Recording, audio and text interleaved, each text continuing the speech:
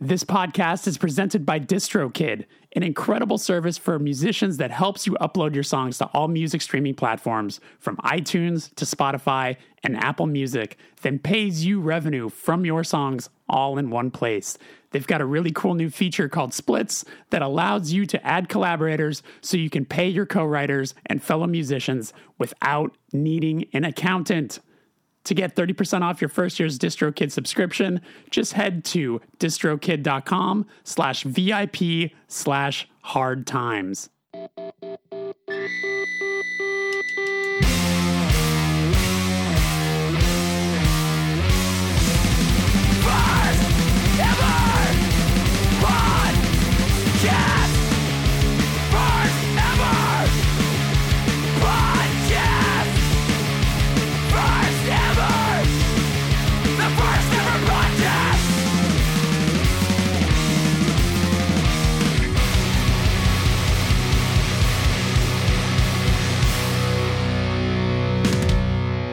Welcome to the first ever podcast. My name is Jeremy Boehm. I am your host, and if it is your first time here, this is a show where I interview artists of all kinds about the first experiences in their art form that led them to where they are today. This is episode 128, and my guest this week is Scott Vogel of Terror, of Buried Alive, of Despair, of Slugfest. We talk about all these things. Very, very excited to have this guest. He's someone that I've been, kind of circling for a long time, and we made it happen. If you're a fan of Scott Vogel, I think you're going to have a really good time here. He is an incredible guest, lots of great stories, very fun to talk to. The time just flew. I feel like we could have just kept going for another couple hours, but maybe we'll have him back down the line because I think you're really going to enjoy this. With me right now, actually, is the producer of the show. His name is Tim Crisp. He hosts a show called Better Yet. And last night, I actually did the first ever live podcast. And he wanted to ask me a couple of questions about it. So, Tim, what's up? Well, Jeremy, I gotta say it's great to be here. I listen every week, and this is a really big opportunity for me to just like say hello and let you know that I'm a huge fan of your podcast. And I had a live show. So, well, yeah, you do pay me. Yeah, you can pay me more to tell everybody more loudly how much I love listening to your podcast. I hosted a podcast. I've hosted a podcast myself, and we had our first live show. And I remember it's where I met my partner, or at least like where I felt like things were going good. And like you, when you get excited and you get to do something like this that you don't get to share with people very often, it's really, really freeing and pretty religious experience, I have to say. So I lassoed our mutual friend David Anthony over to my house after our first live show because I had to talk about it. And the idea of you talking about this, why you're lonesome. How was last night? It was fun. It was so I interviewed Justin Pearson. That episode will be up potentially next week, maybe the week after. But it was nerve-wracking. This coming weekend is our 15-year anniversary shows, Friday and Saturday.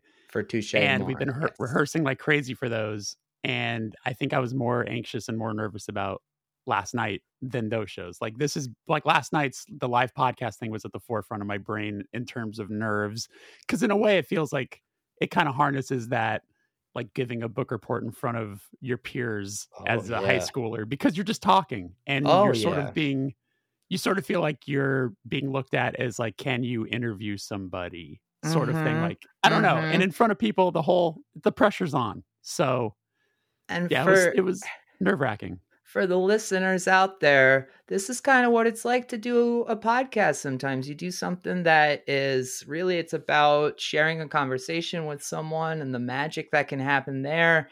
And then, you guys listen to Jeremy each week. He packs these way in advance. So it's really cool experience that you got to have too, of just like being in the moment and having people there. And I know that was super nerve-wracking for you. And you always talk about first experiences on this show. So how long did it take to settle in? Did you feel like you found your rhythm with the live audience? Yeah, I as soon as so we played the intro, Mm-hmm. loud or whatever. Then I came up on stage and I sort of I introduced the show, and then I brought Justin up on stage, and the audience seemed uh, there for it, And then there was some good moments where some jokes were cracked, and the Mm-hmm. audience laughed and things like that. I did my best. What an advantage was the lights were sort of right on us in the way that I couldn't really see the audience. So I sort of just focused all my attention just right on looking at Yeah. Justin. Like I Yeah. wasn't like necessarily playing to the audience. Mm-hmm. Um, so I think that was a help. And he's, as you'll hear when that episode comes out, like he's an incredible guest. And Yeah. when prepping for the episode, it was the part that was hardest was I knew I only had 50 minutes Mm-hmm. because it was like 8 o'clock, and then the movie we were showing, which was Blood Simple, the first Coen Brothers film, that was Oh starting at yeah, I've 9. heard of that one. Yeah. Got So that on Blu-ray. so so it was like, okay, I knew I had a specific amount of time, but like he's someone who's been in like about 20 bands. You know what Yeah. I'm saying? So Yeah. like I can't talk to him about each one of these bands. So I'll Mm-hmm. have to find the through line and just kind of keep it to the first experiences. And that Yeah. pretty much ate up the hour, other than Yeah. just like asking about some specific locus stuff and It's whatever. it's a pretty kinetic ride. I'm so excited to hear it and to hear you share that experience like with the audience, being there.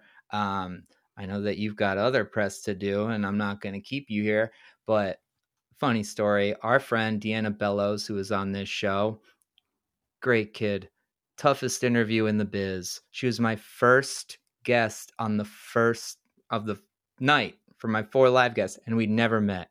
And she was just like, oh, and I was like, so you write songs? And she's like, oh, is this going well? And everybody just loved it, loved the fucking energy so much. And it's a night that I'll never forget. And I'm so excited to just like share the warm feelings that you got from doing this, because you do your best every week. And you know what? You do a damn good job. I appreciate that, Tim. Tell us about your show because it's coming back, right? Or it's back now officially? It's back, baby. We took 18 months off. I went to web development boot camp. I learned how to build websites. I freaking feel alive and fresh. I feel like I'm at the new phase of the rest of my life. And yeah, the podcast is back. We just had James Goodson on. James is in a band called Daisy. Have you heard of Daisy, Jeremy? I have, as he will be an upcoming guest on this show at some point in the coming weeks. Yeah. I Well, talked to all kinds of yeah. people that you talk to, and I had you on the show a couple times. And, I just want to say, from one bald person with an SM7B to another bald person with an SM7B, dude, respect. You're doing a great job. You're an awesome host of this podcast. Well, I appreciate that. And I want to mention before we get to the interview, if you are looking for more Scott Vogel, there is a bonus episode available with this podcast that you can get over at patreon.com/the first ever Patreon. You can subscribe for as little as $3 a month and get access to that bonus episode where he answered questions that were submitted by subscribers. You get that plus a whole lot more, access to a Discord channel, tons of stuff. So yeah, hit up patreon.com. It helps support the show. So patreon.com/the first ever Patreon. Quickly say something about patreon.com/first ever podcast, right? First ever Yeah. Patreon. Those are that's my favorite 5 minutes of the show each week, is those listener questions. And I just always get such a kick out of, you guys are just finished the interview. You're feeling good. Doesn't really matter because it's just for the people who are listening. It's a cool place to be over there on the first ever Patreon, if you ask me. Well, I enjoy that aspect too, because the questions that get submitted by subscribers are ones that are sometimes so left field that things I would never expect to ask. So it's a lot of fun. It helps support the show. And if you haven't subscribed to the show on Spotify, Apple, wherever it is you're listening to this, please do that. Leaving a positive rating or review, always helpful. So if this is your first time here and you enjoy it, give us a follow. It would it helps the show and it means a whole lot. Thank you, Tim. Without further ado, here is my conversation with Scott Vogel. What's up, Scott? We're doing it. How are you? Close to wonderful. Close to wonderful. What could we do to make it wonderful? I heard you're drinking something decaf. Is that the problem? No, I am drinking something calf, but my wonderful friend Jay helped me do this podcast with the microphones and stuff. So I asked him what I could bring him to make him happy, and he went calf. He went decaf. Okay, fantastic. I got it. Yeah, shout out Jay. Where are you? What studio are you actually at? Which one is this? So this is called GCR, which is owned by one of the almighty Goo Goo Dolls. And, no way. Yep, it's here in Buffalo. And ever since I moved back here, this is the place I've done all sorts of vocals at for all the various wonderful projects I have. Okay. I remember, I think it could have been talking to someone at Every Time I Die. That would make sense because they're Buffalo. That like members of the Goo Goo Dolls really are still involved in that community there musically. So is that like one of the ways they are because of the studio that people come and record at? Yeah. I don't know if I'm the best person to ask about that. I've seen Robbie, who owns this studio here a couple times, he seemed very nice and very, very kind and stuff like that. I don't really go out into the world too much besides hardcore shows, Okay, sure. Not to say that I'm that close-minded. I go to other shows, but yeah, I don't see them chilling, but I don't know if I'm part of the community. Fair enough. Is that now, before we move off of the Goo Goo Dolls, is that a band that you feel like Buffalo has a lot of pride in? Like, is that a band you ever saw when you were growing up or anything? Oh my God. Yeah. Like when I was in let's say 1986, 1987, me and my brother used to see them play for 100. I remember this vividly, them being on stage in some tiny venue and saying, throw some of your clothes on stage. We're going on tour and we need clothes. So they were at a point where they were probably grinding harder than most of the bands we know today. And if you know their early stuff, they were kind of like really punky, thrashy, crossover-y, and would play wild shows. And, so the first hardcore show I consider was DRI, Gangrene, and the Goo Goo Dolls playing in Niagara Falls, really close to Buffalo. So when you say that to most people, they're like, the Goo Goo Dolls? Why would they play that? But to me, it was like made perfect sense. Yeah, I mean, I love those first couple of records. Like they're so good. I mean, I read for some of the radio hits too. Like those are kind of undeniable. But yeah, like what is it, like the first three? There's like Jed. Those records are great. And there's a fun fact that I always love to throw out. I don't know if you realize this. Do you know that they're the highest selling band on Metal Blade Records? Sounds about right. Yeah, the fact that they're over Slayer, that they've sold more records, because I think the big radio record was maybe still licensed to Metal Blade, which is like just undercover incredible. I would say, honestly, I like the radio hits better than the old stuff. So Fair. Crucify me if you must, but I'll take the ballads. I mean, Iris is like definitely one of the best of the best of the best. So I'm with you on that. You're from like born and raised Buffalo, right? Like that's where you grew up, or was there anywhere before that or anything like that you spent any time as a kid? I was born here and lived here up until 1999. So, yeah, I lived here for a long time. Then I left and moved to LA for 19 years, and now I'm back. Yeah. I don't know if I realized this, like what was the motivator when you did come to LA? So I think living in Buffalo for 20, 30 years and then Buried Alive, one of my earlier bands, getting to tour the whole country and maybe even going to Europe, seeing that there's a whole nother world out there, it just made me want to get out of Buffalo. And I was dating a girl at the time that worked at Victory Records. So she lived in Chicago, and I didn't really want to live in Chicago. She didn't want to move to Buffalo. So we just landed on California.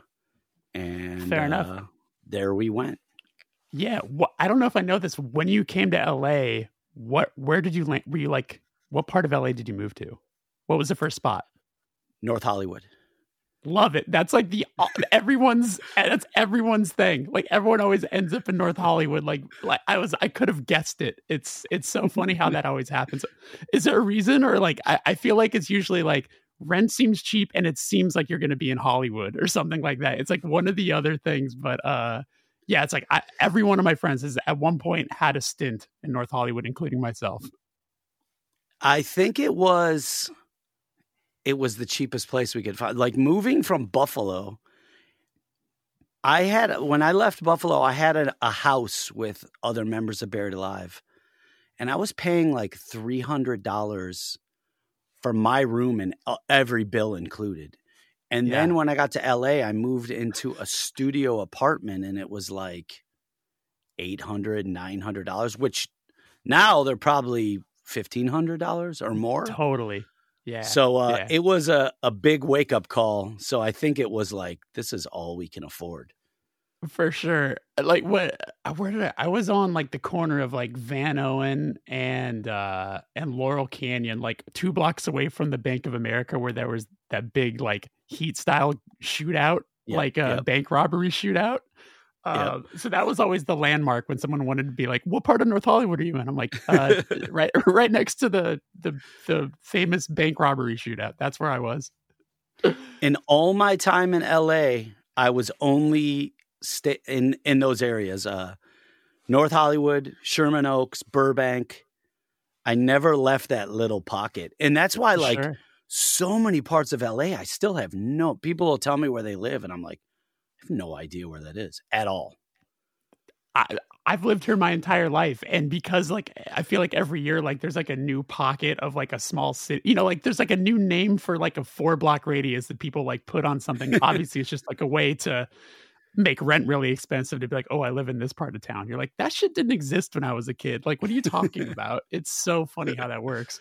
Well, let me ask you this. When you were growing up, what was the first thing that you connected with musically that felt like it was yours? Maybe not something that was being played in the house, but something that you found and maybe like felt like it gave you some sort of identity.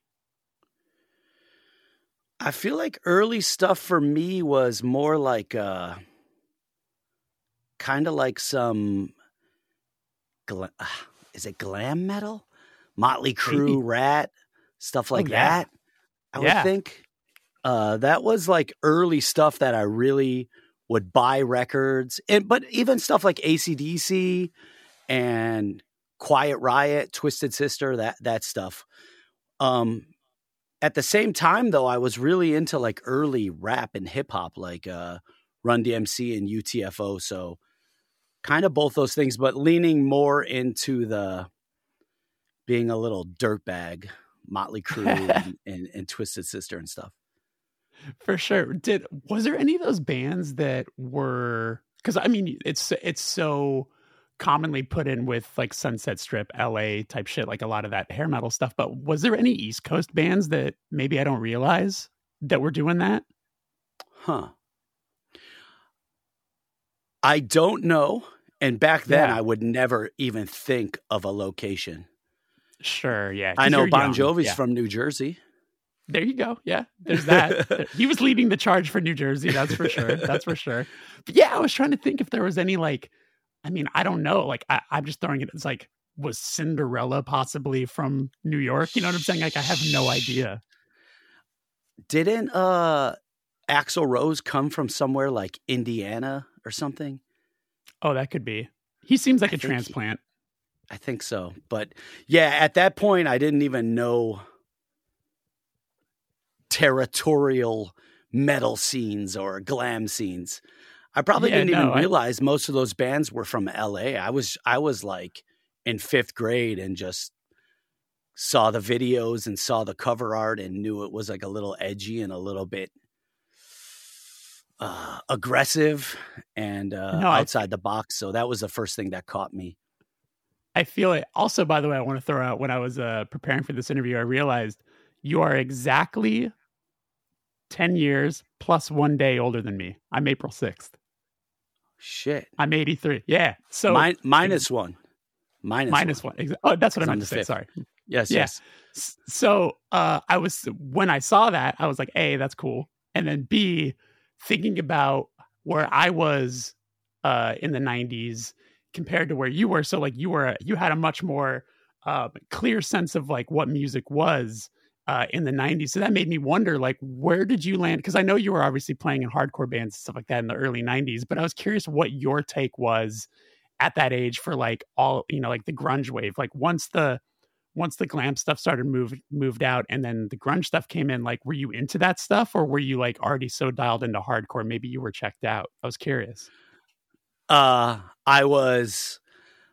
my phase when I was too hardcore for my own good.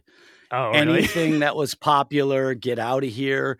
Anybody that used to be in a hardcore band, AKA Rage Against the Machine, but now you moved on, get out of here. Walter and Quicksand got a total pass. He could do whatever he wants, but like Orange 9, Into Another, all that stuff, even Civ, I was like, I had you're betraying the scene, all the corny things you could think of that I look back now and laugh at myself. But I was so dialed in, 100% hardcore. All that other stuff was weak and posers. And so grunge. It's funny, like 2 weeks ago, I texted my brother, who's the person that got me into everything. And I was like, you're not going to believe this. I'm watching a Nirvana documentary. So that for me still, like people may think this is a lie, but I've never, what's the big Nirvana album? Nevermind? Nevermind, yeah. I don't think I've ever listened to it I probably know the hits, but I've never heard Nevermind. You definitely know Side A. Sunny Day Real Estate, one of the greatest bands ever. But yeah, I was, I was just so, and there was so much amazing hardcore coming out then. I didn't need any of that stuff. And I was closed-minded and a little stuck up hardcore kid. No, dude, I 100% would understand that though, because like you're already engulfed in like a total subculture. So like, what do you need that for? But I'd also like, did it ever blow your mind as like you're a dialed in hardcore kid to see like any of the members of Nirvana wearing any punk or hardcore shirts? Was that ever like a talking point? Like, whoa, like that dude's wearing like a, I don't know, SSD shirt or something like that. You know what I'm saying? Like, did that ever click with anybody or didn't pay attention whatsoever? All fueling the fire of hatred. And hatred is a strong word, but it would just be like, oh, yeah, look at him trying to pretend he's still part of this. Yeah, and I mean, what did I know? Totally watching that documentary, so many podcasts and documentaries and stuff shed so much light on things I wouldn't know. So it was just very close-minded. No, I feel it. I mean, it's like, yeah, I didn't know. I watched, there was a great Pearl Jam documentary that Cameron Crowe did like 10 years ago at this point or something like that.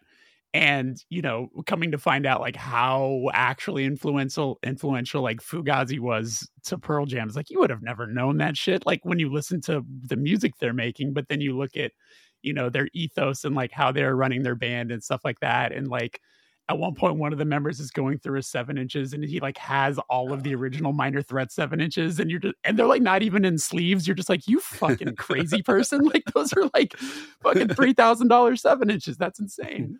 But yeah, like it's just so funny to think about that time. And again, I was so curious how you like where you were at as a young person during that wave, because you were obviously so much more coherent as a person than I was at the time. And I was really open-minded too, because I loved in the underground. I love Split Lip, Falling Forward, Sunny Day Real Estate, Lifetime, one of my favorite bands ever, Texas The Reason. So it wasn't like I wanted to sit around and like punch holes through walls all day. Sure, I guess, and it stuck with me because I'm still a part of this, but I was just really, when you find the underground and it becomes part of your life, you kind of, I wasn't ready to open my mind up to bigger things. I just wanted to stay focused on this. And musically, I was open because I could take it in any direction. I'll listen to like Stigmata, and the next thing I'll put on is like the Jazz June. Totally different worlds, but I just wasn't open to anything big or major. And you know how it is. You want to keep those things to yourself and think you know this secret society, the secret code. And I was just way too closed off to anything, you know. And then like I'd have the people in school come in and be like, that Metallica one song, that's like a mosh pit. And I'd be like, get the fuck out of here, you know? Did what I mean, you've mentioned a few bands that were obviously like more in like the emo world and stuff like that. What was your introduction to getting into that stuff? Was it just because it was often guys who played in hardcore bands, now they're starting this like softer side and you're like opening up to it? Or like, was there a certain band that did it for you? I would think it was just such a natural flow. I would have to credit Walter and Quicksand for a lot of it, and even Moondog before Quicksand. I would have to credit Split Lip and all that stuff coming out of Louisville.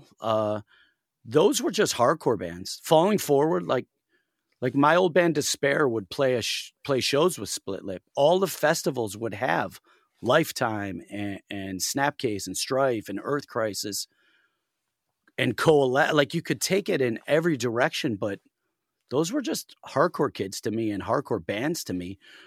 I love the early Get Up Kids stuff. That's where it got almost away from hardcore, but just guessing, I would guess those people came from hardcore, and I know for sure played with hardcore bands. If you looked at early Get Up Kids interviews, maybe they called themselves a hardcore band. I'm not really sure, but yeah, it was one thing. It was one thing.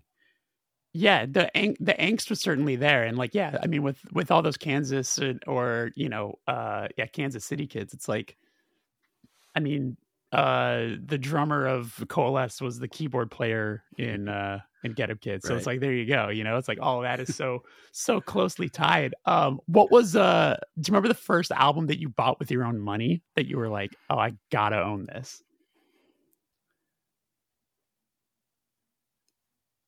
Can I give you like 5 different answers, or is that crazy? I love it. Yeah, no, I'm down. So I think the first record I ever bought was a Kiss Alive 2 at a garage sale. But I think that was only because of the art. Fair. So I probably gave some lady a quarter and she gave me Kiss Alive 2. After that, the first records I bought were, I remember buying AC/DC, Back in Black, Iron Maiden, Number of the Beast, stuff like that. Which both those records I still love. You mentioned kind of eye-rolling Metallica. Were you into Metallica as a kid or no? Oh yeah. Okay, I loved Metallica. I still love the early Metallica. But when one got on MTV, and I got along with pretty much everyone in my high school because I was a fucking weirdo, but I smoked weed with all the weed smokers. I played sports with all the jocks. I don't necessarily say I was best friends with all these people, but I got along with everybody. But when all these jocks and people I only played sports my freshman year because once I started just caring about hardcore. I forgot sports. But all these people that I had a little bit of relationship when they were like, yeah, fucking mosh pits. Yeah, that shit was whatever they would say. I'd be like, all right, Metallica might be crossing the line here. They might be losing me. But I suppose, yeah, I mean, there's also the important to comment that probably the Metallica records you owned before Injustice for All, they're obviously much more thrashier and like would make more sense with you liking Iron Maiden and stuff like that. Yeah, so that makes sense. And then the first hardcore, I think the first hardcore records I bought in one day was the Sick of It All 7-inch, the Chain of Strength 7-inch, the No for an Answer 7-inch, and the Side by Side 7-inch. This was just when my brother's the person that got me into everything, and he was really into punk, and I never really got the punk thing, the look, the anarchy. That was not me. But then when we kind of gravitated and started to find out about hardcore, that was more my speed. And we went to the record store here, Home of the Hits in Buffalo. And I just found the 7-inch section, and they probably had the dudes doing the coolest jumps on the cover. And I just grabbed them. Okay. I got three questions involving this. One, how close in age are you two? He is my stepbrother. Okay. And he is 8 months younger than me, something like that. Oh, wow. So super close. Okay. That's awesome. I was gonna say, I didn't know if it was like the older brother thing where like anything he says is like gospel kind of a situation or what that was. But that's actually awesome that you're so close, because then it's like you're probably showing each other stuff that you're discovering and whatever, or you're on that same kind of journey together. So that's one. Two, is that record store still there? Can I go back to one for a minute? Yeah, please. Truth be told, I grew up with my mom and my two sisters. Like, Buffalo's a pretty small city. Okay. I think it's the second biggest city in New York State, but it's still a pretty small city. And I grew up out in the middle of nowhere, like in the woods. So like a half hour from Buffalo, but if you drive for a half hour, you're out in the middle of nowhere. So then when my dad got remarried to my stepmom, who already had my stepbrother from her previous marriage, he was living in the city. So he had he was more up on what was going down in the streets. So for sure. Yeah. Eventually I moved in with them. And that's when he was already hip to things like punk, hip hop, and stuff like that. So he really put me on the path to everything. So if you hear this, Jay, you ruined my fucking life. The record store is not there, sadly. Oh, that's too bad. Yeah. I figured I was going to hear that as an answer. Did it last up until like, the Napster days, or was it gone before that? I was out of the city when it closed. In 2010, when we put out Keepers of the Faith, we were on Century Media at that time, and they filmed a little documentary of me in Buffalo pointing out some places. So in 2010, I think it was already gone. I could ask Jay. Yeah. He's shaking his head. Yes. Jay, you're lying. You told me you weren't going to be listening to this, but you're listening.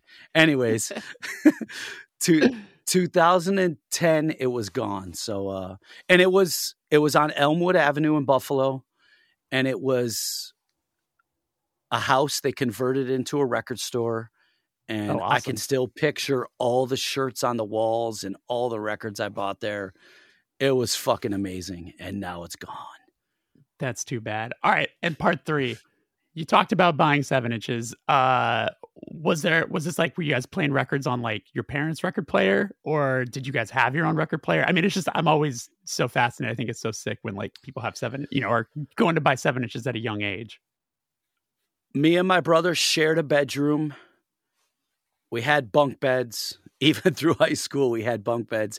Eventually, my brother moved into the basement because he probably wanted his own space, which was that was a great move. Hell yeah. But I think we had a turntable in our room. That's Before we awesome. get off the first record thing, can I bring up one more thing? Please. So back when I was getting, I was buying some AC/DC records and stuff like that. This is when I lived with my mom and my two sisters. My mom was dating a guy named Dave. I can't remember his last name. And he was a pretty cool guy. I was like the bat boy for his softball team, and he would take me to sporting events and let me sip his beer. So he helped ruin my life too. But one day he just handed me the first two Black Sabbath records on vinyl, the self-titled and the Paranoid. And I mean, over time, I've learned everything heavy. I mean, this is not factual, but I'd say it all comes back to Black Sabbath. Totally. And that was what a fucking cool move that was. Absolutely. I wonder if he just like saw it in you, like was like, this kid is going to connect with this, or if that, or like what the motivation was. I love it though. That's awesome. That's a life-changing move. You asked me the first record I bought, so I didn't buy those. He gave them to me, Gifted but them. if we were on like a commercial, it would be like priceless. Ding. What was the first concert you ever went to? This is a really weird story. Okay, hit me. So we found out a little bit about my brother and myself. So this is, I want to say 1986 or something like that. I went to see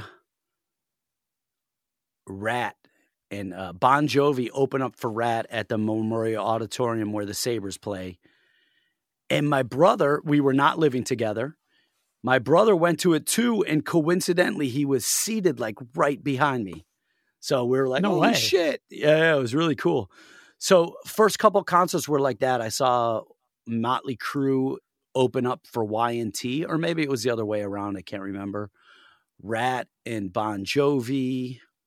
I did, this was, never mind. I was going to bring in Metallica. I saw them on the Injustice for All tour, but I was already at many hardcore shows by then. But so Okay. early stuff was those Yeah. That's glam metal things. for sure. Did you just roll in like in the clothes you were wearing, or did you get yourself like spruced up in some metal gear for those shows? I was never like a full on, I don't know if dirtbag's the right term, but you didn't like tease your hair. You didn't have like big no. teased up hair for the show. No, but I probably had No a spandex? cool Quiet Riot shirt or something and stuff like that. I Yeah, literally, I have Yeah, go looked the same way I look. Like if you took my gut and shrank it and like moved my gut and put a little hair back here, I looked exactly the same since I was like 10 years old. For sure. Yeah. I mean, every memory or every photo I've ever seen of you, it's like you've had the super short or shaved head. So yeah, that's a smart move to have never committed to a hairstyle when you were younger. Hey there. Do you need to get some merch printed? My incredible sponsors over at Anchorfish Printing has a great deal going on right now. You can get 100 soft style shirts for only $499. Do the math. That's a great deal. For details, email michael@anchorfishprinting.com or shoot him a call at 773-340-1286. You can also visit anchorfishprinting.com and see what else they have to offer. They are a one-stop shop for all your merch needs. And don't forget to mention the First Ever Podcast when you place your order. Do you find yourself ever putting on any of those records? Like, do you still connect with any of that stuff in like a nostalgia sense? Or are you like so moved on beyond that like 80s dirtbag metal stuff? Jordan and my band like some of that stuff. So I don't listen to it, but sometimes if a conversation pops up, I can get a couple jabs in with my knowledge of glam. I mean, some of it's really good. I really like the first GNR record, Appetite for Destruction. AC/DC and Iron Maiden, they're a little bit different. Those are amazing bands. The glam thing, I think once I found hardcore, the same way I was judging Nirvana, I looked back at that and was like, it's got to get out of here. It's only youth of today, nothing else. Yeah. Do you know a band I have like a soft spot for? Did you ever fuck with the band Grim Reaper? See You in Hell, my friend? Yeah, dude, that song's good. Yeah, that song's good. What I have this funny memory because no, I'm so sorry for how all the Grim Reaper fans out there that are going to hear this, but like, I feel like that band never made it because they sort of look like they were like the roadies of the band that somehow got a record deal. Like there was no like star player. There was no 10 in that band, shall we say? So like, I remember Beavis and Butthead. There's an episode where all of a sudden a Grim Reaper video comes on, and it starts with one of them being like, "Oh God, it's Grim Reaper." Oh shit. And that just like burned in my head. So like I own 2 of those records because also I'm amazed by the fact that like how often they use the word hell. I think there's like See You in Hell and then like Back to Hell. It's like they were just a one-trick pony, but it's fine, I think I only know that one song. Yeah, it's good. I think I have a Flexi 7-inch of it too. They came in like a cereal box, which is sick. Are you like a crazy record collector? I am, yeah. I am. You would be disgusted by how little I have. For as long as I've been involved in music shit, I've got you could fit my records in like a few boxes. Did you never care to own your own stuff? Do you have your own stuff? Some of it. Some of it? I had my biggest regret is I had so I don't even want to say I collected records, but when I was into hardcore, you only could buy records if you wanted to listen to it. There was no other way. So I would buy records. When I moved to LA, I sold a bunch of my records just to make money. I had the Together comp, the Rev Together comp test press, which I could imagine is worth a lot of money. And I had I had a lot of good stuff because I'd just get it when it came out. So I had all the cool covers and colors and I sold a lot of it to the drummer of that band Abnegation from Erie. Okay. And, I probably sold like Judge on Schism for $10, $20 or whatever. And at that time no one thought about this stuff. Yeah, you like there was no point to be like you don't know what any of that stuff is actually worth in that moment or what it's going to be worth in the future. So it's like, yeah, you just need fucking gas money. Or if I was going to sell it, there was no way to tell the whole fucking world in 1 second, I've got this record, who wants it? Like it was just I knew this kid bought records and he probably gave me $200 for $20,000 worth of records now. Oh my God! Could we please change the subject? Could we? But I'm just joking. Yeah, I'm haunted for the person. I remember going to. I went to the last Hellfest that actually happened, and there was a guy who was like selling his own personal record collection at a merch table. It was the first table I walked up to, and within 10 minutes of being into that festival, I probably spent like $200 just on this guy's record collection. And like all the records I bought from that guy are definitely worth probably about 40 times what I paid for them. And he just didn't seem to give a shit. He sort of looked like a guy who was just wanting to like get his childhood out of the way. but I thank him forever for that, unburden himself from the insanity. Unburden himself. I was when I have my set of questions and I have first instrument. So I didn't know until last night when I was doing some research, you play drums in bands. Talk to me about, was drums your first instrument? Yes. Even before I mastered these beautiful vocal cords, my brother, I don't know if he's had a bass first or a guitar, but that means I'm going to drums. And I played drums in a few Buffalo bands that were actually really good, Fadeaway and Against All Hope. And if anyone's hearing this, I'll just give a 1 minute props to these bands because these are two Buffalo bands that are really unknown. Against All Hope's like a mix of Dag Nasty, Iron Maiden, and Buffalo, and they're fucking amazing. Fadeaway's kind of like Strife. I was not good. When these bands were both already going and then got me in the band, I definitely brought them down a level, and then they got rid of me and they went back up a level. But yeah, I could sort of play the drums, and I enjoyed playing the drums because being a front man is great when it's a great show, but when it's not, oof, it's tough. So that's the all the years I've been doing this, I've never played guitar, bass. Nope. Let's just go to the drums real quick. So what did you said your brother's playing bass or something, so you're like, I want a drum set. So did you like take lessons? Were you self-taught? What was the deal? Self-taught, assembled a drum set from pieced together from wherever I could get it. I think I really can't get in trouble for this anymore. I've told this story on a different podcast, I believe. We lived on the street of my high school, so we used to walk to high school.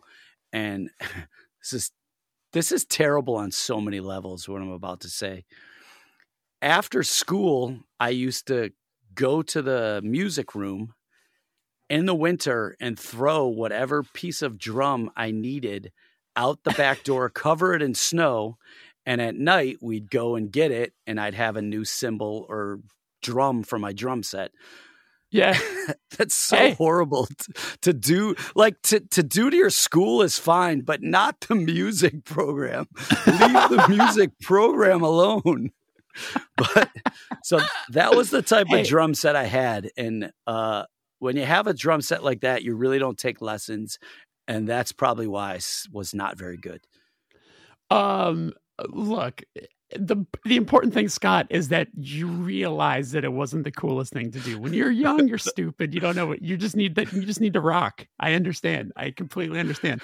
When I was looking at the credits for those for the Fadeaway records, that did you actually play on those on the split 7-inch, I think I saw, and then also maybe an EP? Did you play on those or no? Yeah, they have 2 demos that I did not play on. Okay. I played on a split with a band called Two Line Filler, and then we did a CD only release on a label called Conquer the World Records, who also put out Chokehold and Empathy, if anyone knows who those wonderful bands are. Yeah, we're going to put a pin in this. We'll circle back to this. So what was the first band that you ever did? Was it for playing drums or was it singing? Bands that I'd like to talk about, or you want me to give you the real answer? We're all about honesty here, but you can edit yourself the best you can if you're really, really ashamed of something. So my brother, myself, and some local weirdos living in the suburbs of Buffalo, kind of a nicer suburb, started a band. I think the first band we had was called The No Names. Okay. And we would play Battle of the Bands or maybe a backyard party. I honestly think it was probably punk rock, but I don't really even know what it sounded like. And you were drumming? Yes. Okay. After that, I was drumming for a band called Lost Cause, which was more of the same, but definitely more in a punk vein, more of a meaner edge to it. And that was myself, my brother, a singer named Eric, and our guitarist was this guy, Brian Flipowitz, who also went on. I'm not sure. He was also in Against All Hope is what I'm getting at. I don't know if Okay. he was in that before or after this. And he was also in Slugfest with me and my brother. That was Lost Cause. And then Slugfest is the first band that people know me for and that I think about. Sure. Yeah. Did what was the first show? So it sounds like, you mentioned playing like Battle of the Bands and stuff like that. So when it came to singing, what was the first show that you ever played with that you sang? You ready for this? I'm ready. Slugfest, first show ever. River Rock Cafe, Buffalo, New York, opening for Judge. Wow. How'd you get the gig? Yes. That's a great question, and I've got a great answer. So, the first incarnation of Slugfest, if anyone listening to this knows Slugfest and they're from outside of Buffalo or close to Buffalo, they probably think of Slugfest as a hardcore band. Everyone with short hair, generic, traditional hardcore, whatever we were. The truth is, Slugfest started with me and my brother going to the River Rock Cafe all the time. And we'd go to every show we could. We would go to punk shows, death metal shows, hardcore shows. And the guy that the owner's son was the person that ran the place. He did the sound, he booked the shows, and we would see him all the time. And eventually we said, we want to start a band. Do you know anyone that plays drums? He's like, I play drums. So Slugfest started practicing on the stage of the River Rock Cafe. Me, my brother, our friend John Geib from our high school, who had nothing to do with hardcore. He just loved weed, but could rip a guitar. He was like a Randy Rhoads wannabe wacko. And John Radis, who was we were probably 14, 15. He was an adult. I don't know how old he was. He brought in on bass his friend whose name is or was, his name was Andy, but his name was Fuckem, Fuckem. And he always wore the shirt called Fuckem. He also played in a Kiss cover band, makeup and all. Early Slugfest shows, we would cover Black Sabbath, Symptoms of the Universe. We would play our songs, hardcore songs. Yeah. We would also cover God of Thunder by Kiss, and Fuckem would breathe fire at early Slugfest shows. This is the reason why Cleveland hardcore hates everyone. Cleveland hated everyone. Integrity, Ringworm, Confront. They lived to hate, but they loved Slugfest. And that's why I've been friends with all those guys for so long, because they would be like, this fucking band covered, because everyone in Cleveland loves Kiss. They cover Kiss and blow fire. I'm in. So that's the most. I'm just stunned by this. I mean, there's so many things to unpack, but like wait. That's how we got the Judge show, because our drummer booked the shows there. It wasn't because we were good. Okay. There you go. That makes sense. That's how you do it sometimes. I love, it's like a pretty common thing where like a lot of people's first bands, like those high school bands or whatever it is, it's because you end up having members that like have nothing in common musically, but like you just need people to play. So it's like, it's like why if like someone starts a ska band, they're like, I want to be in a ska band, but they just like ask the guys who play in like the school band who play horns to be in the band, but they're like, we don't listen to ska, we just happen to play the horn. It's like, or like or more common is like the punk band that needs a guitar player, but the only guitar player in high school is the like Hesher. So it's like that's the exactly what we did.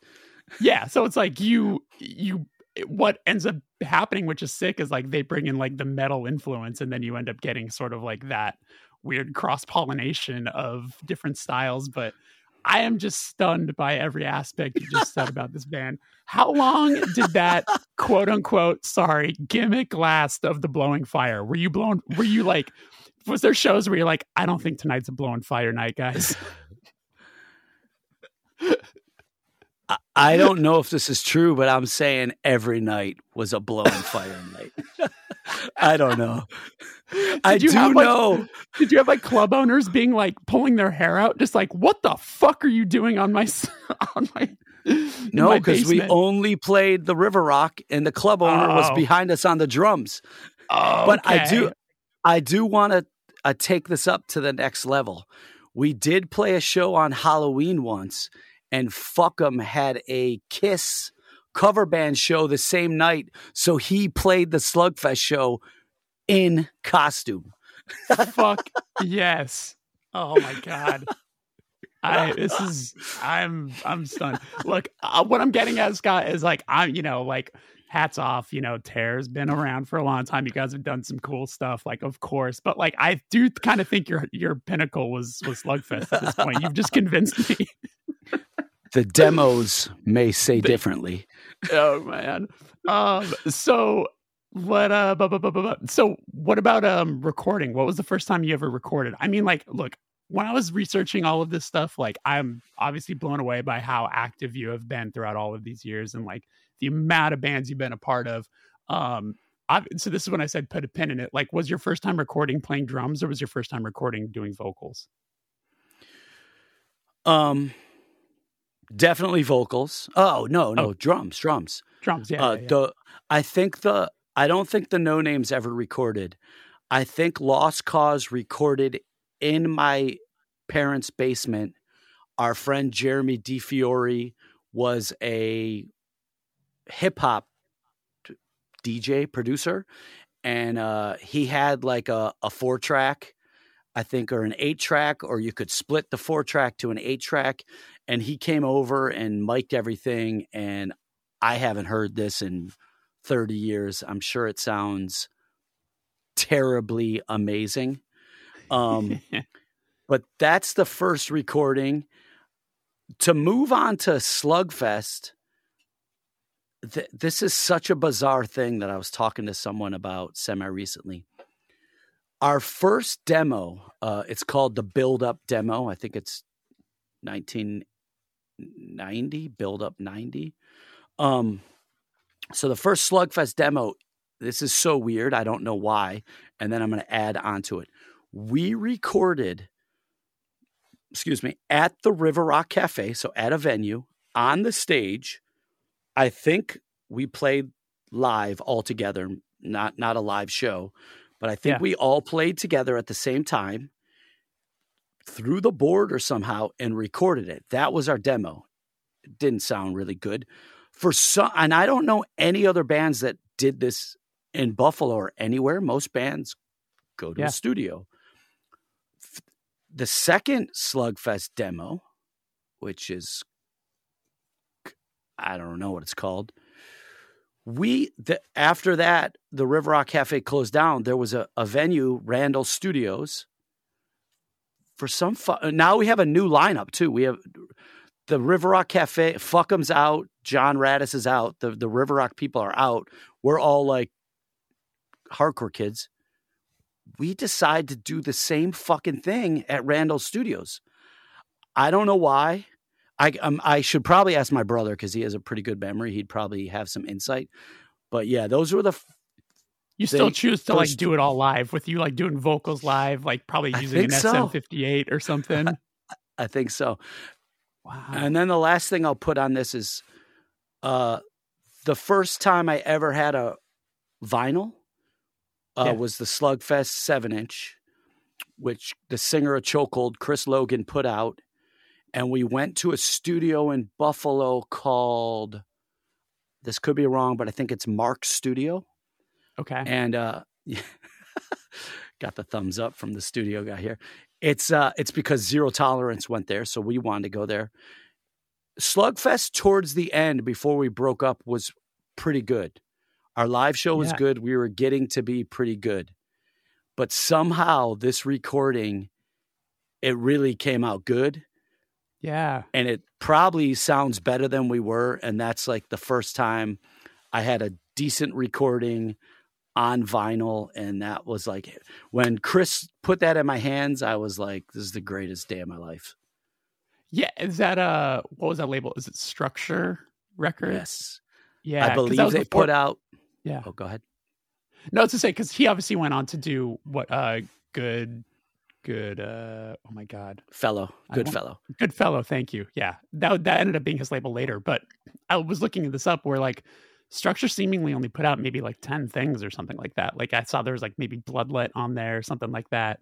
But yeah, I didn't was know going much to about guess this label. too. I think it was Oh, okay. Slugfest, Bloodlet, a cassette comp. I could be wrong, but if I was Sure. getting interrogated, that's what I would say. Okay.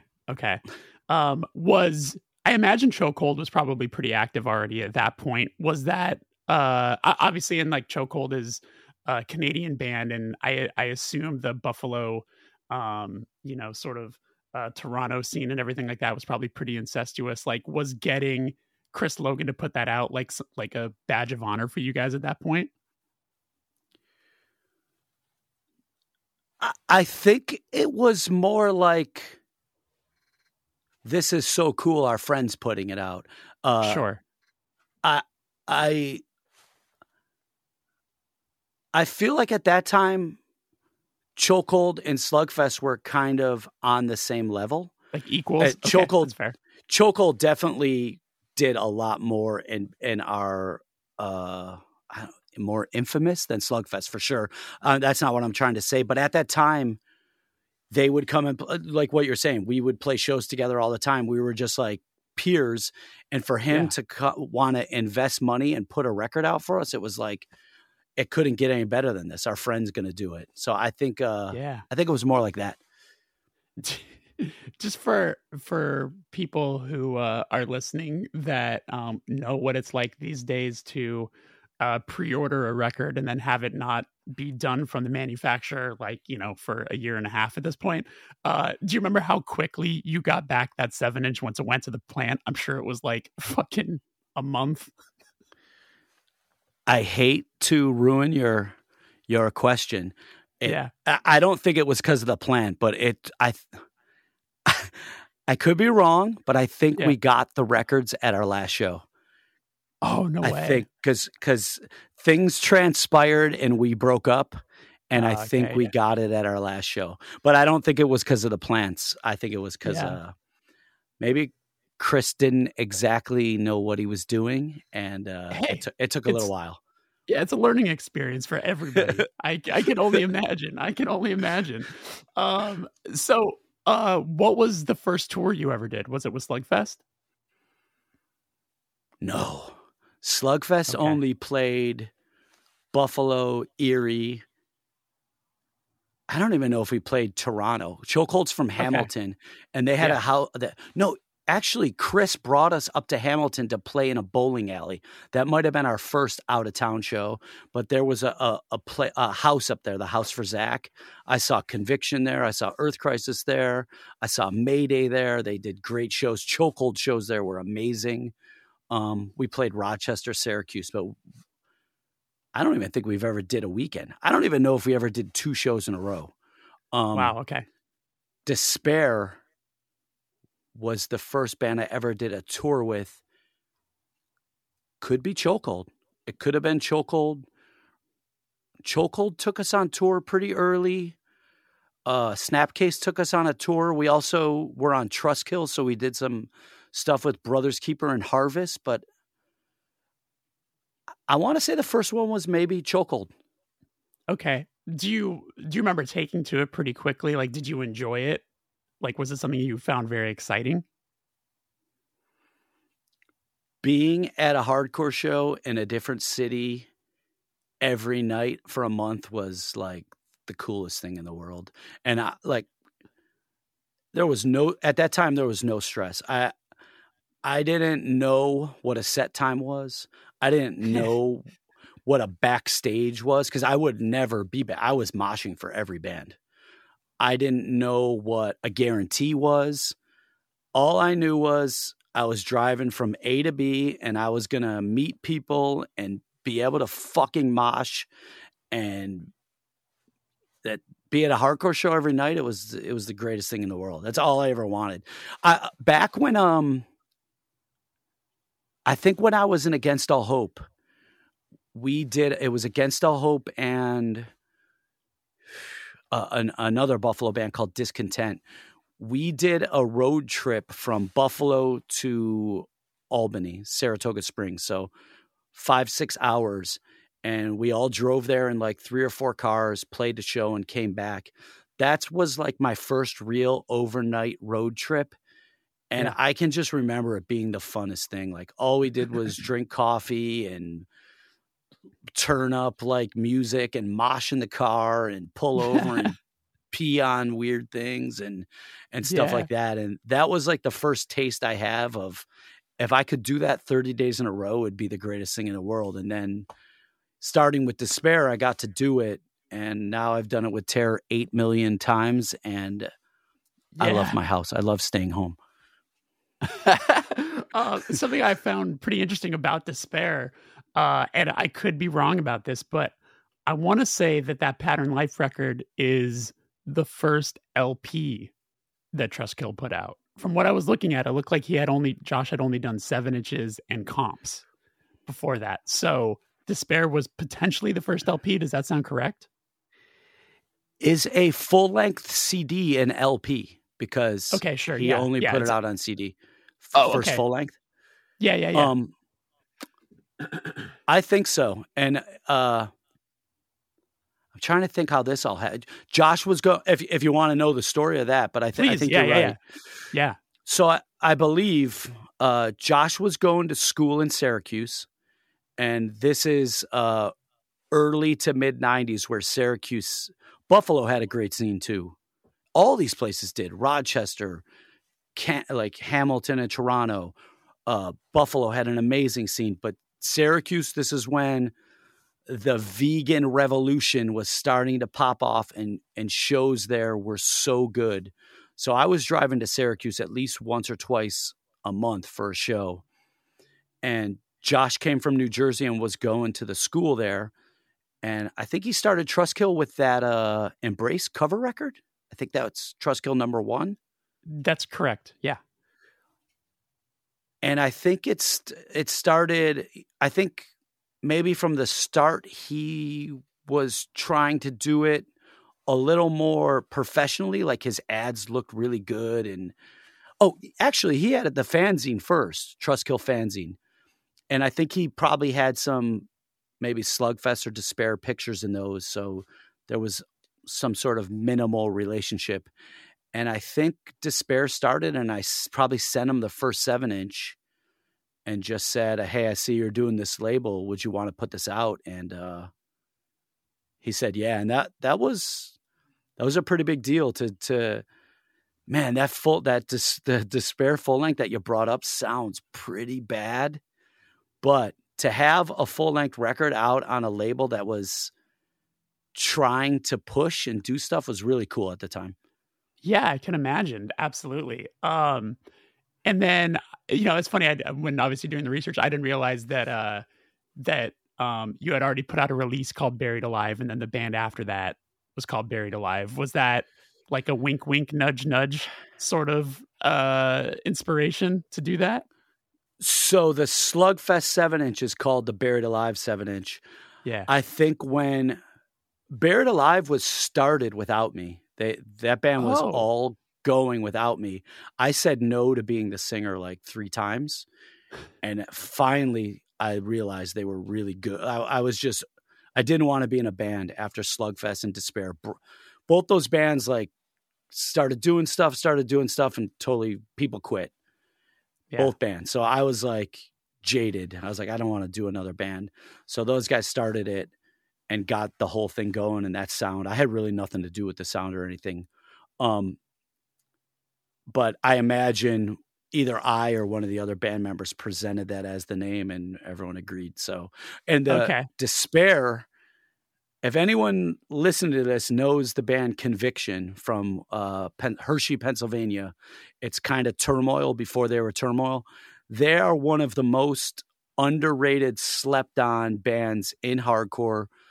They're so fucking good. They have a 7-inch on Watermark.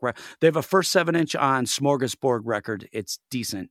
They have a record on Watermark that is so good. And on that record, there's a song called Despair. So we definitely ripped that off for Despair. I love that. That's awesome. That's awesome. Yeah, and then so the Death of the Perfect World record, you ended up recording that with Steve Evans. Was that your first time working with him? Yes, and a funny side note.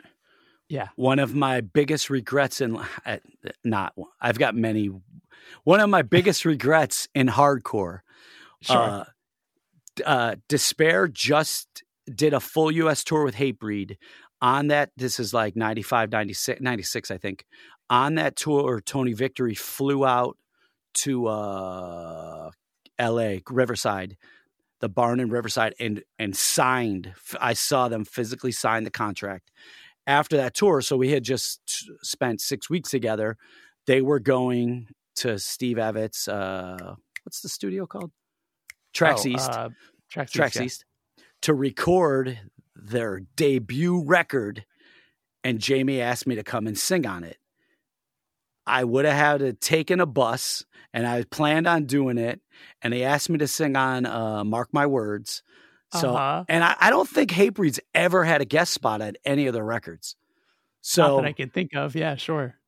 I said, I'll be there. I bailed on the bus, and now I'm blacklisted by Hatebreed.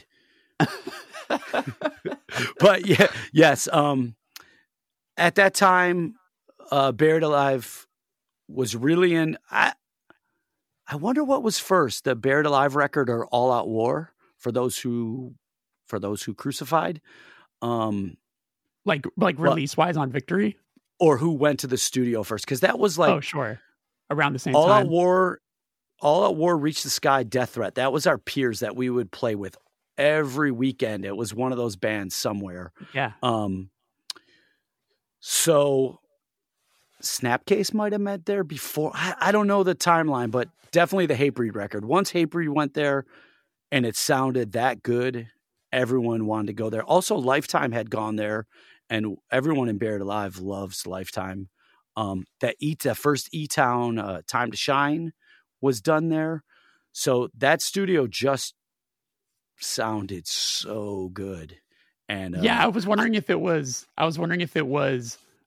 your friends going there and saying good things, the sonic quality that was coming out of there, or if it was some sort of like, oh, if you signed a Victory, you're going to go record with Steve Evans kind of thing, or if it was just maybe all three. Total guess. Brummel probably suggested it because the Hatebreed record was taking over the world. We said, we get to go to the same studio that all these bands went to, of course, because I know when Tony first heard the record, and I mean, I've always had a good relationship with Tony, maybe because I'm as crazy as him, but I called him or he called me, and his quote was, "This doesn't sound like Hatebreed." That's what he said. I was like, did you listen to the demo and the first 7-inch? Like, what did you? That's tough. I just had the privilege of having Steve Evans mix our last record, and I just had such a great time, like just kind of punishing him about all the records he had done or whatever, and he's happy to share and tell stories and stuff like that, and that definitely was like a little like notch for me where I was like, oh fuck, like get to just be a part in some way or another, be a part of this like history with this guy, and I just always get psyched to see like certain records that were done by him and all that sort of stuff. Did you have how was that recording vocals for that record for you?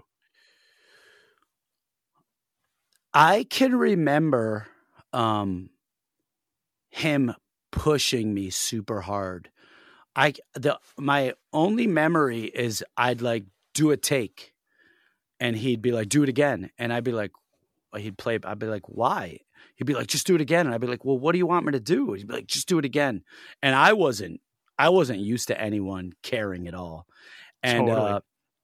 I've reconnected with him on Instagram a little bit, and he told me that I was mad at him that he wouldn't let me drink in the studio. I don't remember that, but so it sounds like there was a little bit of headbutting, but I Okay. was probably contained, and I think it was probably just a little bit of. I don't remember anything about it except him pushing me vocally, Sure. and us coming out of there with that recording and being like, it's not like. Like I said, Buried Alive is really outside my wheelhouse of what I listen to. It's really noisy and experimental, and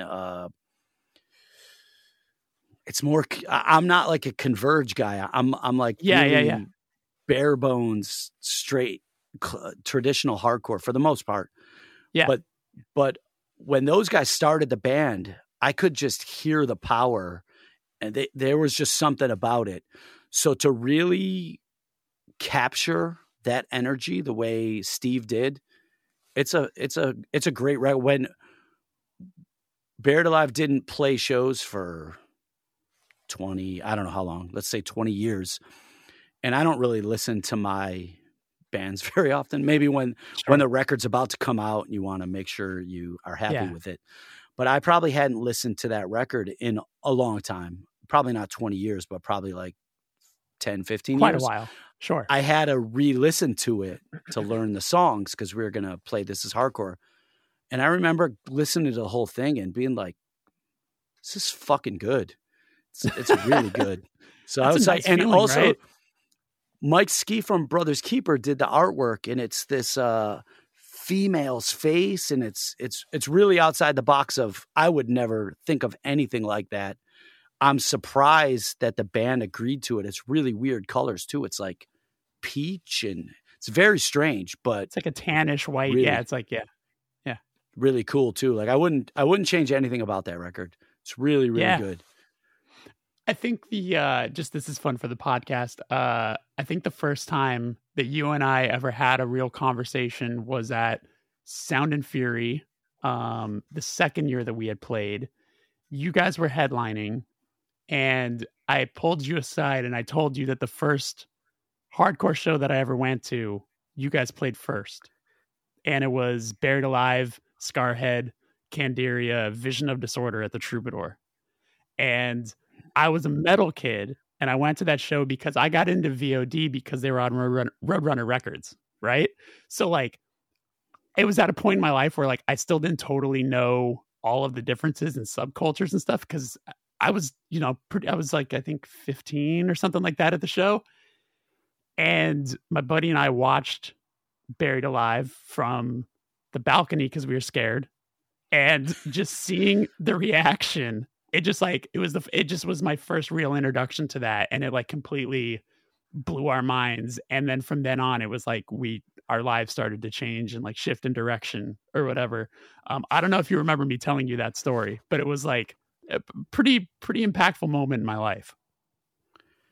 I don't remember, and I'm glad you retold it because that's something I want to remember. That's really cool. And you know what's crazy about that? Think of that lineup you just said. VOD, Scarhead, who at the time like really were popping off, fucking Candiria, and then Buried Alive opening in the little ass Troubadour.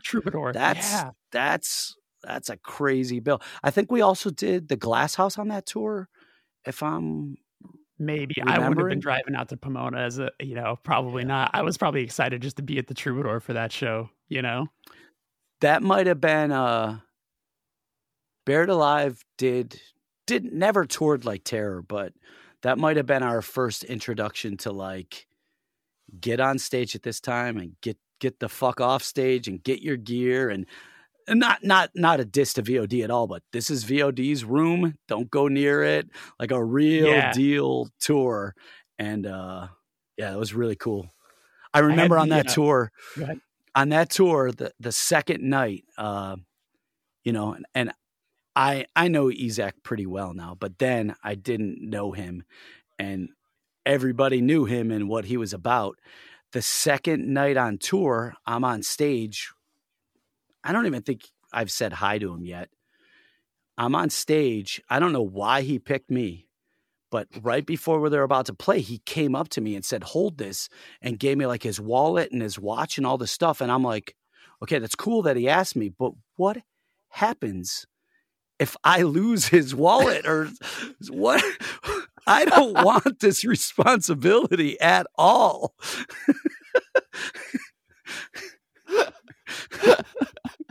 I should have been like, no. Yeah. No. Yeah. No. Yeah. I imagine everybody in the room's head just turns just like, oh man, Scott's got a lot of pressure tonight. Oh my God. That's awesome. That's great. All right, let's move to Terror.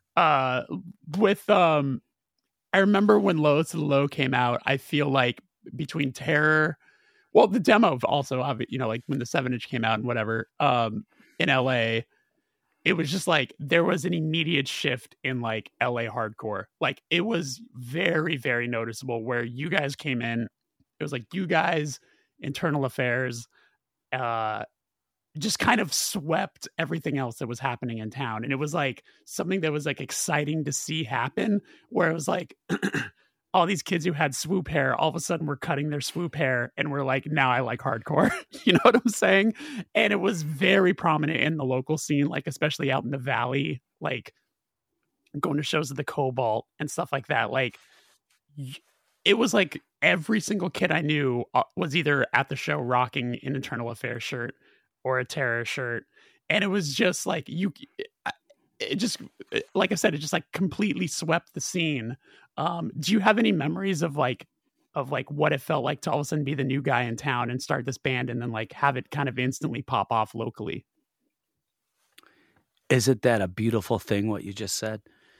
I think it is.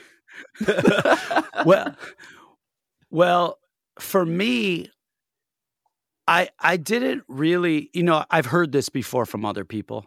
Sure. And I'm not trying to downplay it or discount it, but for me, I came from the East Coast, so I was very much used to more traditional hardcore and stuff like that. I don't think I really, of course I knew about 18 Visions, and I broke my hand moshing to 18 Visions when I lived in Buffalo.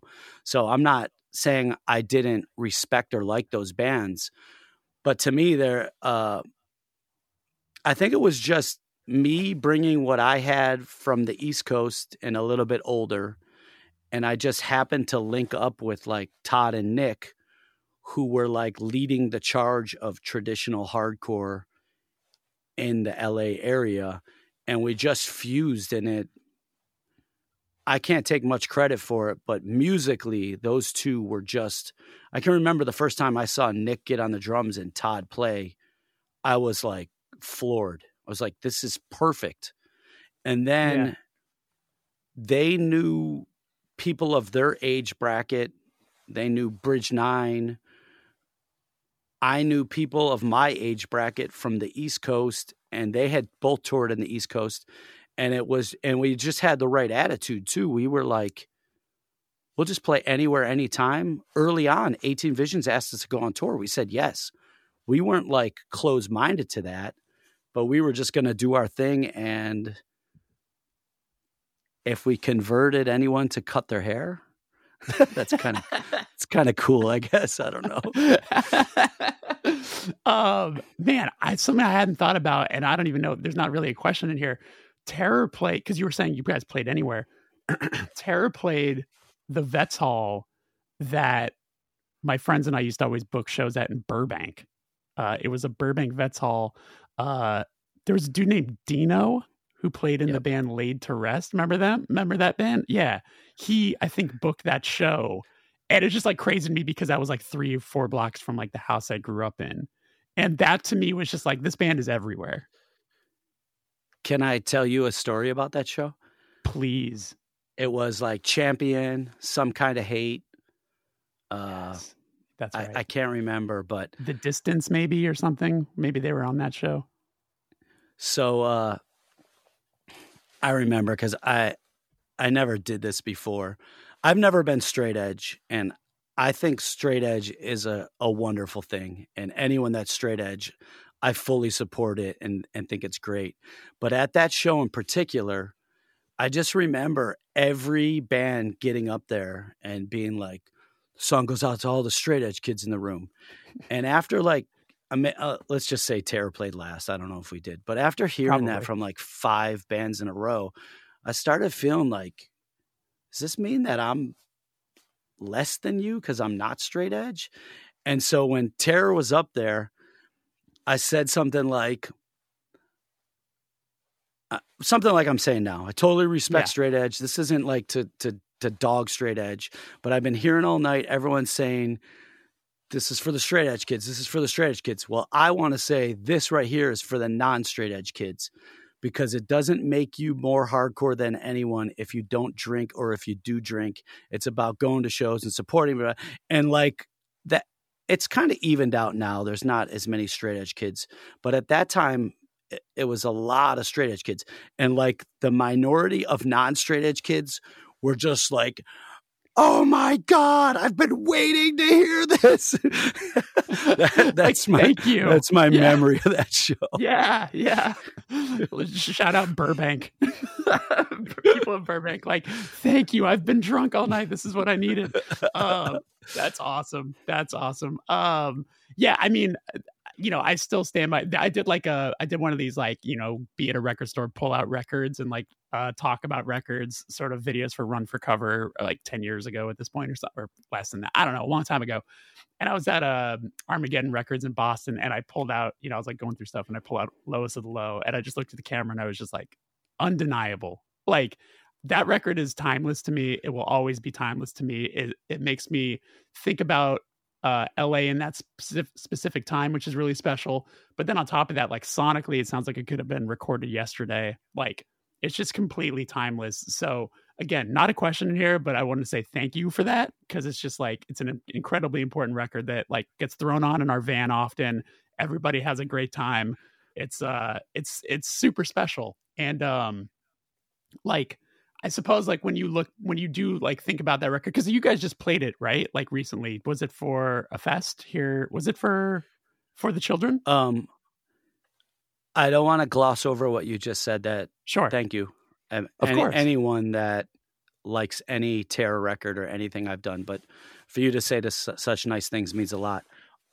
We did it 3 days in a row. Wow. We played just in Connecticut, just a normal show, I guess you'd call it. We played a fest in Reading, PA, and then we played For the Children in LA. So we did it 3 times. Okay. Well, how does it feel? Like, does it still feel timeless to you, or when you play those songs now, like, can you feel the growth in yourself like throughout all of these years? Again, there's many records I've been a part of, because this is the second time I'm going to say this. I wouldn't change anything on that, right? Except the cover art. I think it could have had a better cover art, but it's a great record. The energy is great. The songs, it's great. And Todd Jones is such an animal. Playing the songs, some of them we haven't played in so long. It's Terror's such a machine, and we're kind of in our groove. So to play a song you haven't played in 20 years, it's a different spin. But I think there was an arc in Terror where, I don't think we ever got too away from the traditional hardcore sound, but there's definitely some albums that are a little more metal and a little more experimental with some different sounds and stuff. Not that we ever really veered too far, but I think we've looped back down and come closer, like the newest records, and that might have a lot to do with Todd being involved. But I could still feel it. I still think it's awesome. I still sometimes am very glad that we tried some other things and we have some songs with other elements. But very proud of it, and it was definitely cool to play it. I think we have so much material. It also is a little bit of a vice to just lay on one record. Yeah. So it's not something I want to do all the time, but I'm glad we did it. we're doing our 15-year anniversary in February, and we're playing 4 of our records, like front to back kind of a Wow. thing. And there's a lot of shit that like we haven't really ever played live, or we tried to play it and it like, you know what it's like. I mean, you've put out so many records at this point. Like maybe you love the song in the studio, but then you like try it live and you're like, it just doesn't work. It just doesn't work. And it's been fun revisiting some of those songs and like rehearsing them, songs that we haven't played. And now I'm like excited about it. Did you ever have that sort of feeling? Is there any songs on like Lowest of the Low that when you revisited, you were like, this song is maybe better than I remember? There's a song on Keepers of the Faith called Shattered. Yeah. And it's lyrically super, for me, really emotional. And when the record came out, I was like, I can't play this. I'll start fucking crying. Like it's that deep. Recently, we came out to LA, I don't know, maybe about a year ago and did some shows with Mind Force and Outburst. Mm-hmm. And we put it in the set. And it felt great, and I love the song, but no one really cared about it, so we took it back out of the set. I think we shelved it for so long that it's now just in the abyss. That's kind of tough too. It's like you can convince yourself that a song doesn't work, but then there's that side conversation where you're like, well, you never really gave it a chance because you never like casually played it. So it's like I feel like so many of us get so used to sort of when you put out a record, you're probably playing the front loaded part of the record, a lot of the first 5 songs or something like that. And then the backtracks don't get a lot of love usually. So I know what you're saying too, where it's like, if you weren't playing it right out the gate. So like, if you play a song, you're so used to the end. I mean, this is interesting for you as a front person who like, you know, you're such a force as a front person where you're great at getting the energy up and all of that. So I can imagine, you know, that feeling when you're every song you're singing, you're getting a reaction, you're getting a reaction, you're getting a reaction. But then you play a song that doesn't, in your mind, it convinces you that it's not working. But like the audience is likely enjoying it just as much as the last song, but it's just, they're not used to it, you know, but it's like so easy to convince yourself that like this didn't work, you know? I'm curious how you feel about that. You're completely right. And that's like one of my downfalls as a mine too. Everything terrors come to be. It's all about if someone jumped off something and did something crazy, and if the crowd was going crazy. You never really think about, like, a person like me, if I go to a show now, I'm going to be out of the way of people punching each other in the face, and I might enjoy the show more than them. But you don't really think about those people, especially a band for like Terror. It's all about, did the crowd go off, which is right. Cool, but also a little bit sad. No, I feel it. I absolutely feel it. So like you guys put out so many records. It's I'm curious with Keepers of the Faith, because I feel like with Keepers of the Faith, it was this awesome thing. The only band I can really think to immediately compare it to, and you might find this funny, is Green Day, where like so like Green Day puts out Dookie and shit changes, right? So you guys put out Lowest Low and shit changes. And then they have this crazy second wave. So I feel like when you guys put out Keepers of the Faith, there was this new generation of hardcore who found Terror through Keepers of the Faith. And then that sort of was like this new, not that you guys hadn't put out records and like, you know, we're continually being active and grinding and all of that sort of stuff. But like, do you think there's anything specific about that record that is responsible for bringing in that second wave of kids? Or if you've ever thought about that? Yeah, there's a couple. I agree with you, and there's a couple things. One would be that's the first album we had David Wood from Down to Nothing on bass and Jordan from No Warning on guitar.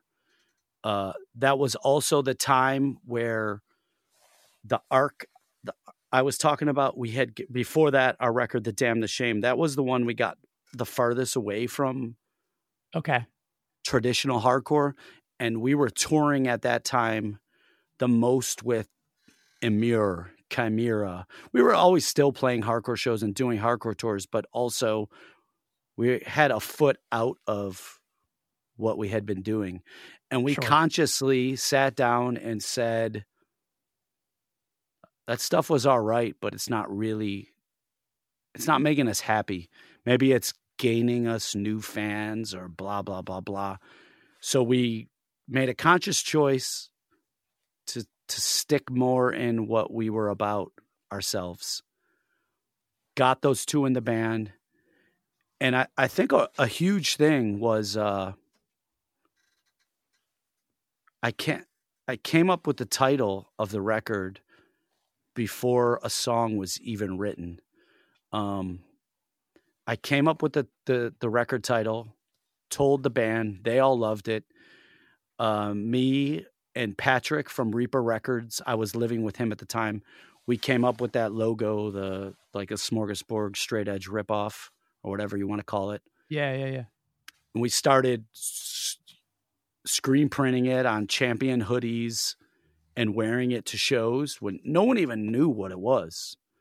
We knew the words, we knew what it was going to be, but we didn't even know what it was.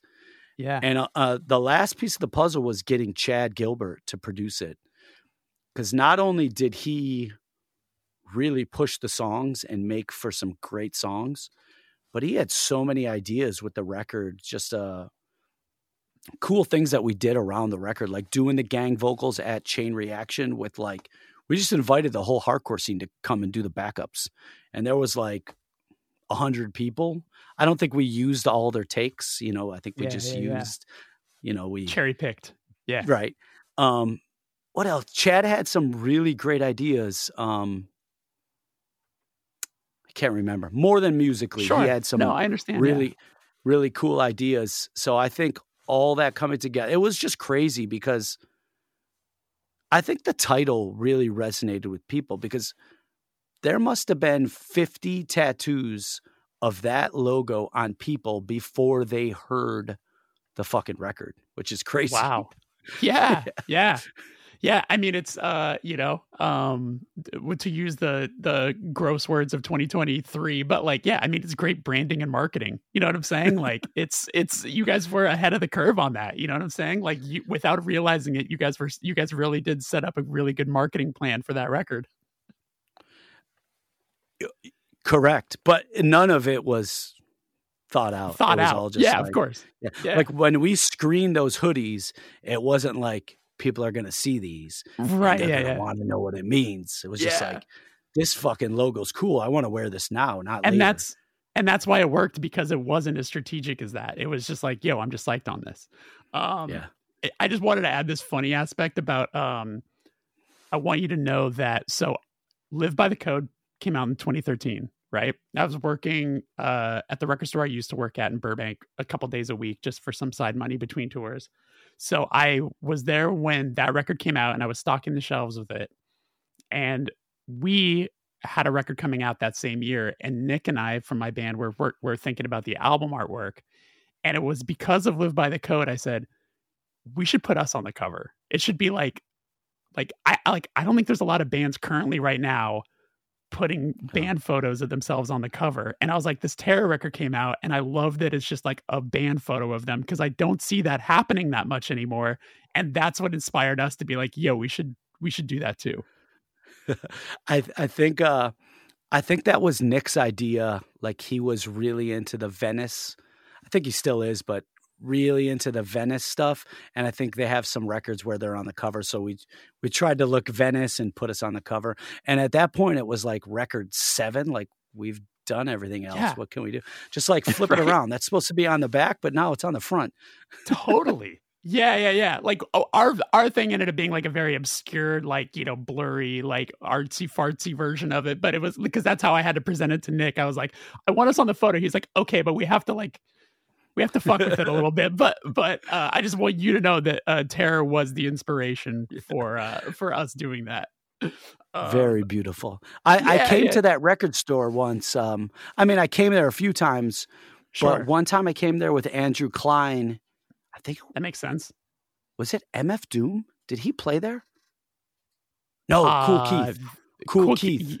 Right. Yeah. We had a lot of cool hip-hop stuff. Yeah. Yeah, me and Andrew came there, and I think he told me that you worked there. I don't think you were there though, but no, I had worked there 2001 to 2005, and then post Touche. There was like a couple summers where I came in just to like stock hardcore stuff and whatever else to sort of help with that section. But yeah, that story is unfortunately long gone now too. So I wrote a couple just fun questions, not related to records, to ask you, just for myself, including so Terror is like, you know, I feel like I use Terror as the benchmark for like a band that has toured so fucking hard. Like there's no way you guys kept track of how many shows you've played, right? No clue. With like how hard your band has toured or whatever. I was curious, is there anywhere left that you guys haven't played that is like still a bucket list for you? Yes. We have gone to Puerto Rico, but only once, like so long ago. And I want to go there just selfishly because I want to go there. Yeah. I know like Stick to Your Guns went to Africa. That seems so cool. I want to go to Africa. Yeah. Alaska. We've never been to Alaska.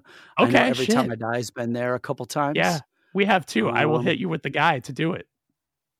Nice. Tell him, please. Yeah, please. Yeah, we'll make those that are the happen. first thing that come to mind. Okay. Because I know you're short on time, we're gonna get to this. So I'm gonna hit you with the last question, which is, when was the first time that you felt like you were doing the thing you'd been working so hard towards?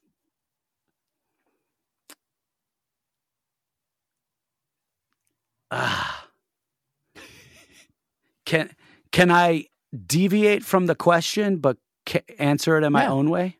Please. I mentioned my brother so many times on this. Me and my brother, moving back to Buffalo, I see my brother a lot more. And we were just talking about everything that we've grew up doing together. And, you know, I've been doing Terror, let's call it full time, for the last 22 years. At the same time, he's a tattoo artist. That's what he does for a living. I kind of took the Viking nomad way where I've never got married. I have no kids. He owns a home. He has 2 daughters. He's married. But both of us kind of had this conversation, like, for being 2 fuck ups from the suburbs of Buffalo, we kind of won in life. Him doing, you know, he always drew, like the Lost Cause demo that I was talking about. It's a drawing by him. So he always was artistic, and now he tattoos. And I, whether this is taboo or not, I live off Terror. So yeah, we kind of had this conversation that we both won in life. So I'd say having that conversation is when it all really sums up how awesome music has been to me, and to him, art has been to him. That's beautiful. That is not taboo at all, by the way. That's beautiful. That's incredible. It's incredible. Thank you. Scott, I agree. This has been an absolute joy. Thanks for making it work. You're someone I've always respected so much, and so thanks for being a part of this weird little show. The respect is absolutely mutual, and thank you for having me.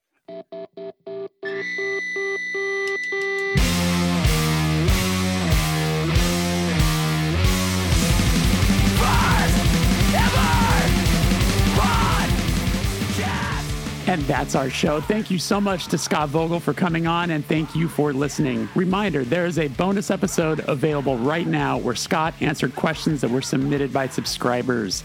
Hit that over at patreon.com/thefirsteverpatreon.